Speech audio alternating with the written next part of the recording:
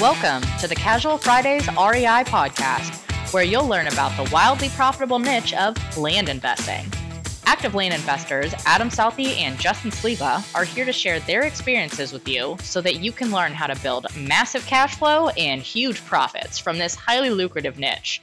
So without further ado, here are your hosts, Adam Southey and Justin Sleva. Hey, what's up, guys? I'm Adam Southey, here with my co-host, Justin Sleva, and this is the Casual Fridays REI podcast. Today, we're going to be talking about the age-old debate of paying your house off early or putting that money somewhere else. Before we do that, though, let's talk about PropertyAccess.io, guys, the new standard for access scrubbing. The days of pulling a list and mailing everyone only to waste time on bad properties is over, because with our help, you can spend more time working on deals you know you want to purchase. Because we're going to take your data, we're going to break it down, we're going to put it into 4 boxes of access so that you can decide your risk tolerance, who you mail to, and what you're willing to offer. So go check it out.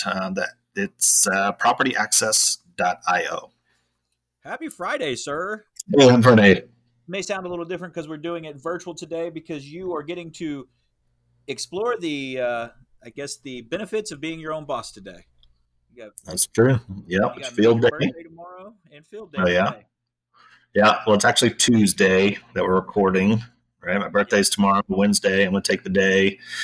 But today is field day at the youngest school, so I'm going to take the last, half of the day and go out there and watch some tug of war and some man, that's exciting. Potato sack races. Oh, the potato sack races? Are they really having those? I don't know. I just think back to what we did when we were in elementary school. That's awesome, man. Well, we're talking the age-old debate. You said something last week. You said, do I just hurry up and pay this house off and I own it and it's mine?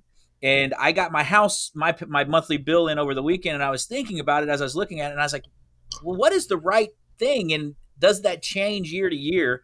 So as we go through this today, I don't know the right answer to this. But I want to have the conversation, because I think a lot of people, as they start to get into these situations of paying off debt and looking at their finances as a whole, is it better to pay off low interest mortgages at 3.3% to make less money on it, or what? Dude, this is one of those things that, I know that we've talked about it many times. It's just one of those questions that I don't know if there's a right answer, but it's one that drives me nuts, because I go back and forth all the time because I don't know how much sense it actually makes. Okay. So you brought up a good point, because I was like, well, I just want to pay it off. But then when you think of the taxes that we pay in Texas, does it really matter? Because house paying, even if you have a house that's paid off, you're still paying $1,000 a month in taxes. Yeah, that's always been my pet peeve, is okay, what am I really saving a month by paying it off? And then can I use that same instance, that same money, and put it somewhere else that's making decent money? And we are blessed in the land industry to be able to make really good returns on our money. And so right now we've been buying a bunch of mortgages. And so if I have my house, I owe $220,000 on my house. I could go pay that off, or do I buy $220,000 in mortgages or land notes or contracts, and then have that pay me at a 18, 20, 30% yield, depending on how I acquired the note, and I arbitrage a difference. So I'm stuck with 3 at right now in today's market. The 3.3% interest rate I have on my mortgage is so cheap that I don't want to give it away and use that money to take that big of a break from it. So I know we've gone back and forth, but I'm like, okay, well, would it be better to pay off my truck payment at 6% interest, or would it be better to pay off some other payment elsewhere, if there is one? What does that look like? And I know we've gone back and forth on it, and I wonder if the ego portion of saying my house is paid off, what that value has for you as a comfort level. Yeah, my interest is a little bit higher. Mine's 4.7, but still, that's not outrageous. Can you make more money? Let's say I pay my house off, right? Can I take that money that it would take and make more than 4.7% with it? And I would hope, after all this time, everything we've done, that I could close my eyes and spin in 100 circles and point in one direction and beat that, right? 4.7 should not be hard to beat. But then there comes in that whole part, what happens in the future that we can't predict? Something goes crazy. and I'm not making any cash flow, or I don't have any money. And now if the house is paid off, you don't have anything to worry about except making that tax bill. And I guess you could always take a loan to pay that and pay the loan off or something, you know? Yeah, make it an annual payment instead of paying it monthly yourself. Yeah. If you needed to do that. So I guess that gives you a lever to pull. So the other debated question on this is, well, if you pay it off, do you just go get a line of credit against your equity in your house, or do a cash out refi, pull that money back as you need it, so you don't set that money on the sidelines, but your house is paid off? But then, to me, unless you're pulling a greater amount out, then does it really matter? And so I don't know. I get stuck to that question as well. I was like, oh, well, I can just take a line of credit and I can use that as I need it, and I'm only paying interest while I have it. I guess. Yeah. Okay. Yeah. And for what I had said when I wanted to pay off was like, okay, I'm going to take an extra $100,000 a year for the next 5 years and pay it off, right? And then as soon as I said that to you, 30 minutes later, I'm like, man, what can I do with that extra $100,000 a year? And so I don't know if I'm just going to keep going round and round here on this conversation, but like, it's just one of those things that I think it's really important to talk about. And I think a lot of financial people, like certainly like Grant Cardone and whatnot, they would say you're freaking crazy for even contemplating paying the house off. Yeah. But then the other end of the spectrum, like Dave Ramsey, they call you a fool if you try and do any kind of investing without paying your house off. Yeah, I follow it. So we're told from all these different directions we're stupid either way we do it, and that their way is the right way. I would say though, for me, if we're gonna, so just logically thinking about mathematically how we accrue more money at the end of the month, if we step back at a micro level and we say, okay, in my situation, I've got $200,000 to pay the house off. Do I go pay the house off? Or do I put it in a syndication, or do I put it into a syndication, like apartment syndication, or a carbon credit or a carbon capture type thing? Or do I put it into notes or mortgages? And what does that bring back monthly? And can I just pay the house payment with that and just keep that little bit difference? Does that make the car payment now? Does that make the lease payment for my wife? Does that make the daycare payment for Kaysen going to the Mother's Day out? What does that do? And I think that, so we all get so micro focused on this one thing or this one bill, we don't take a step back and see how the cash flow actually in and out of the business. And I think that's one of the good things about like the Infinite Banker guys. They show you how to use an extra step by putting this in here and getting the dividend here, and then getting that cash if you need it. They just show you that one little step to do it. And so I'm not saying that's the end all be all, but it does open up our mind to say, okay, hey, just take the step back, look at how the cash flows into your business, look in business in your household, and then how it comes out, and how can you make more money inside of that with what you actually have already. And so that's where I go back to every time, is like, is this the right thing? And I even do that with cars. Like, I'm like, okay, I'm on a Porsche kick right now, so I'm looking at Porsches every day. Well, do I go buy a Porsche for $100,000, or do I go buy an apartment syndicate, put in $100,000 to apartment syndication and make 8% preferred, then use that payment to offset the actual payment of it and use the debt on the car? And so what does that actually look like at the end of the month, and cycling through it? So every time I do that, I go, oh, shit, I need to go buy another asset, or I need to go buy some more land, or I need to go do this. And when that does it, I'm going to buy this cool thing, or I'm going to buy that. And then another deal comes, and then I put it into that deal. And then so I keep kicking this ball down the road because I want to see that money keep working, because in my head, that money that's working is going to pay for that cool thing that I want, or whether it's the house or the car or the vacation, it just continues to compound for me. Mm-hmm. And I 100% agree with you. Every time I sit back and I run that scenario through my head, what you just said, I 100% agree with it. I'm like, that's the smart thing to do. Grow that money, let the investments pay for it. But then playing devil's advocate, because that's what we're doing here, is like, well, sometimes syndications don't pay. Yeah, sometimes I have 5 different funds. One is not paying right now. It hasn't paid since July. Yeah. And so there goes your cash flow. So okay, maybe that since July, let's just take that example, since July. So now you're having to make that payment yourself. That money's still accumulating. It's still there. You haven't wasted it on a car or something else, right? Yeah. So even if you had to come out of your pocket to make that payment, it's not like your investment's completely gone, right?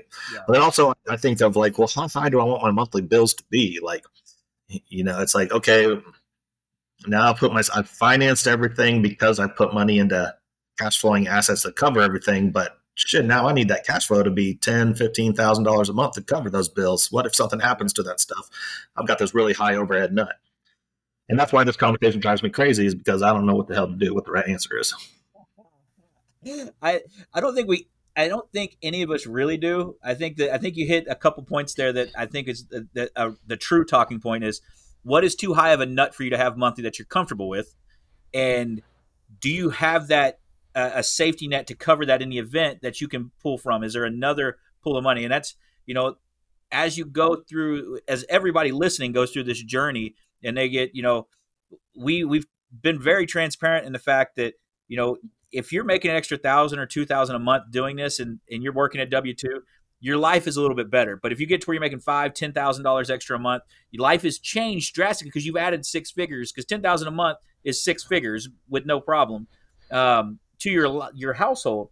But now you get to the point where you're doing six figures a month, or you're doing something like that. Those conversations are different in what you're looking at and how you're trying to make that work. So, the big thing you said there is, watching your monthly nut to make sure it's not getting way too high that you can't pull from another account or pull from another line of credit, or you have an asset that always guaranteed to do that. But even as such, I think both of us have gotten to points in the last 7 years where we have said, hey, this is a great deal. I got to bet everything. And I know it's going to be tight for 2 months or 3 months, where we're looking at like, okay, I've got my year's stash of money right here, but this deal is way too good to let go. And so this 60 grand right here has got to go to work for me. And that leaves you with, hey, I'm 3 months running room now, and I need the cash flow from this stuff to help ease the pressure and offset us. And so again, that's that macro look of, okay, what does it do? Do we know what we're doing, and can you make it work? And then what are our levers in the event that something happens? So monthly nut, making sure it's there, understanding your influx of cash coming into the business and what that looks like, and then making sure you have somewhat of a plan in the event that something goes awry. Yeah, all good words of wisdom. I actually took, when you talked about a good deal you don't want to pass up, it's like, almost feels like the life of I'll say land investor, but it's probably just an investor in general. You're like, y'all can't see me, but my hands are going up and down. Like, you're rich at one point, you're flat broke. You're rich, flat broke. And, last year, I like to keep 1 year of money in savings just in case something happens. But deals just kept coming up. I feel like last year I got down to $5,000 in my savings, just throwing it all out there, just like spraying and praying. Hopefully some of it sold quick enough so that I could refill that back up. But yeah, that stuff's never going away. That's constantly going to happen. Yeah. I think that's the gambler in us for land investing, or an investor. While we have our theories and our set rules that we follow, I mean, even in blackjack, you can move the odds in your favor. And so we do that every day by sticking to our same core principles with buying and selling and whatever that may be. And it gets to a point where a scared gambler never gets rich, and you have to go all in sometimes. And that's the scary part. And so that's where my contemplation on a cheap cash for the house. Okay, well, if I just got to cover that 3.3% interest, I can do that all day on something. There's something out there that I can arbitrage that against. And so I hate to give up that money, that 200 grand, if that's what it is for me, just to knock down half of my house payment, because like you said, the property taxes, the insurance are going to be more than half of what I'm paying right now.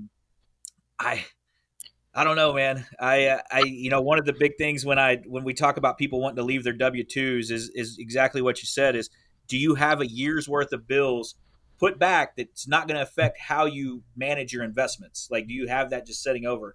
And I've ran the drill with multiple guys and having them, hey, let's have an honest conversation with this, because in the event that something happens, yeah, you can go drive Uber, or yes, you can go, do something that makes DoorDash or whatever the gig economy is allowing you to do.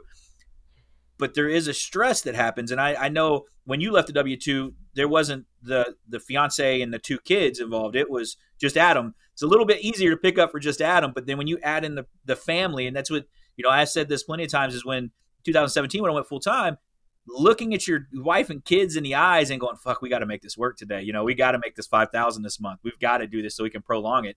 And it became a balance of how far can I push, how many $5,000 can I make per month or per week or per year to prolong I always thought it was prolonging the agony of being my own boss versus the freedom of it.